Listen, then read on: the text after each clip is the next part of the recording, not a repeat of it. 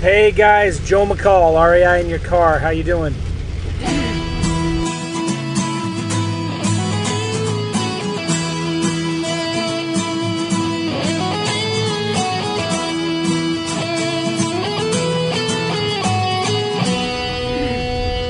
So it is about 6:45 in the evening, and tried to go to the shooting range today, but if you can hear it's raining cats and dogs right now. It's an outdoor shooting range. I was going there with some friends and some of our boys, some of our kids, and because of it wasn't that it was raining that we couldn't do it, but there was lightning, so we were kind of bummed. The boys have some new 22 rifles, and we were wanting to help them get them sighted in. Deer season is coming up, and I don't know, can you kill a deer with a 22 rifle? I don't know. I doubt it. But anyway, I was going to tell you something that I've been thinking about lately, and I learned this from one of my friends and mentors, Claude Diamond, and I wanted to share this with you because I've been thinking about it, and I actually had a lesson in point today. The point is this: you're in business to make money today. When? Today. Are you in business to make money tomorrow? No. Next week? No. But Joe, you always say that, we should follow up, and the money's in the follow-up. Yes. But you're in business to make money today. So what does that mean in practical terms? Well, it means, what are you doing today?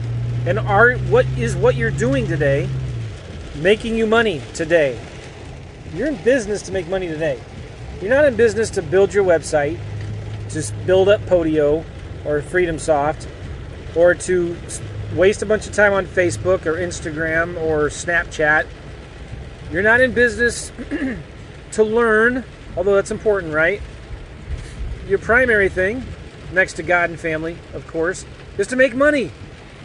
You're in business, well, I guess you could say, the primary thing for your business is to make money today. Think about that.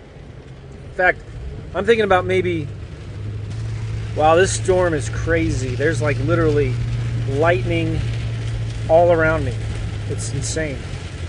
I'm almost to, we're going to church tonight. It's Wednesday night Bible study. This is a really good book. You guys got to get this book. It's called The Blessed Life by Robert Morris, I believe.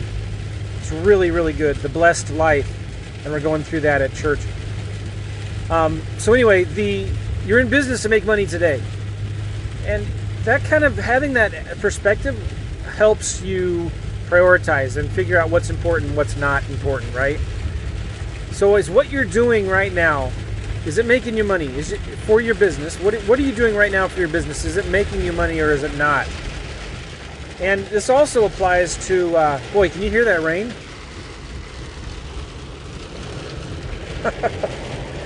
This is insane. I'm pulling into the church, and there's no way I'm walking out in this. I got 10 minutes till it starts, so we'll see if it lightens up a little bit. Now, let's say you're talking to a seller, okay? And the seller is like hem-hawing and, I don't know, maybe I'm interested, I don't know, I don't got to sell right away. I'm not going to give my house away. Send me some information and I'll look it over. Send me an offer and I'll think about it. Yeah, you know what? That's not how I play. Why? Because I'm in business to make money today. And if the seller doesn't want to do a deal today, that's fine. I'll move on, send them an offer, but I'm not going to waste any time with them, right? I'm going to move on and focus on the money-making today activities. Now, case in point, today I'm actually met with a seller. I don't do that very often.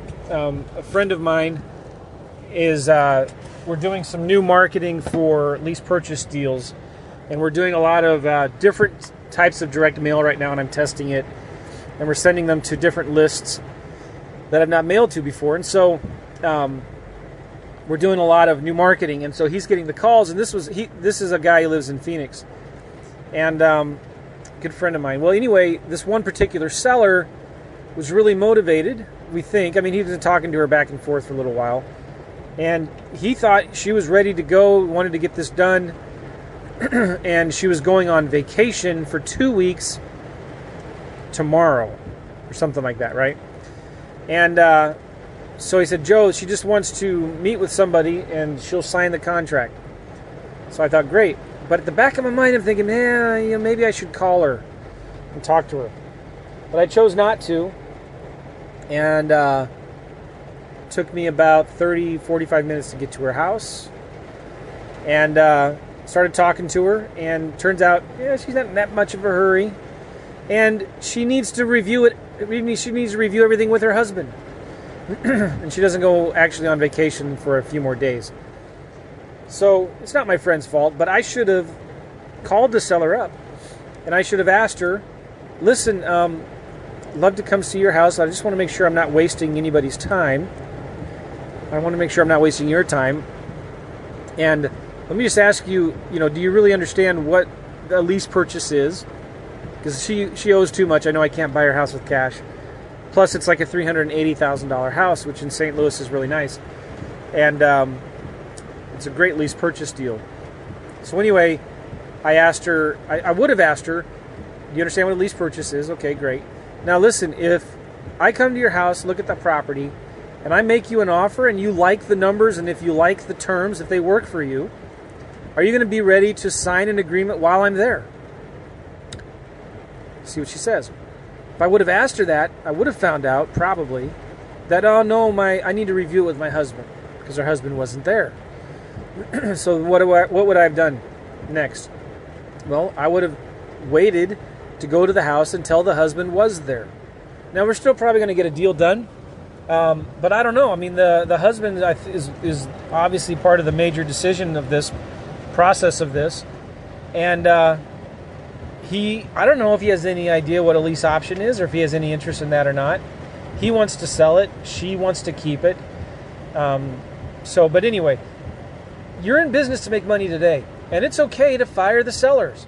If they want you to come to the house and look at it and make an offer, and they're not answering your questions, they keep on bringing up objections, it's okay to fire the seller.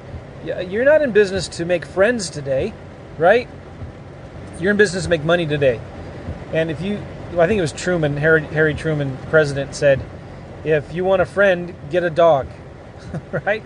So we do have to build rapport with sellers. We don't want to be jerks and all that. We want to be nice to them, but you're not in business to make friends. You're in business to buy houses, make money.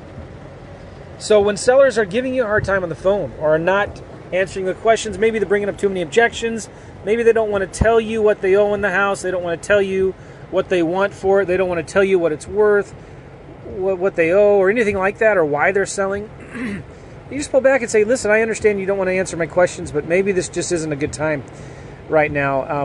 When you're ready to answer my questions, why don't you give me a call back, and or maybe you could just instead ask, why can't you answer these questions? Like, I want to buy your house. Do you want to sell it? Because if not, that's totally fine. But when you're talking about like a lease purchase, or you're talking about a cash offer on their property, I give them permission to tell me no. In fact, I encourage them to say no. I don't want to waste my time talking to somebody who's not ready to sell their house today. Does that make sense? I hope that helps some of you guys. I'm thinking a lot of people out there are struggling with spending way too much time on the phone with sellers, spending way too much time on wasted appointments with unmotivated sellers. I mean, if you've been in the business at all, any time, you probably have made all these mistakes I'm talking about, right? And that's okay. You live and learn. But remember, you're in business to make money today. And when you have that kind of an attitude, I think it's going to help you a lot, be more efficient with your time, so you can talk to more sellers. You shouldn't spend more than 3 to 5 minutes on the phone. You should know whether they're motivated within the first 3 to 5 minutes, right? You should know whether they're ready to really sell their house or not. And if they're not, that's fine. Follow up with them. Send them something in the mail. Follow up with them later. That's it. Cool? Hope that helps. And, Claude Diamond is a guy who talks a lot about this stuff. And if you ever, he has some really, really good sales training. If you just go to claudediamond.com, you get some more information about his stuff. And he's got a lot of really good YouTube videos. If you talk to Claude, make sure you tell him that I sent you, and he'll give you a good deal. He'll take good care of you. All right, guys, I'm out of here. It's 10 minutes since I started this podcast, and the rain is not lightening up at all. The meeting starts in 5 minutes, so I'm going to get off here and look at the radar. I don't enjoy running in this kind of rain. Take care, guys. See ya.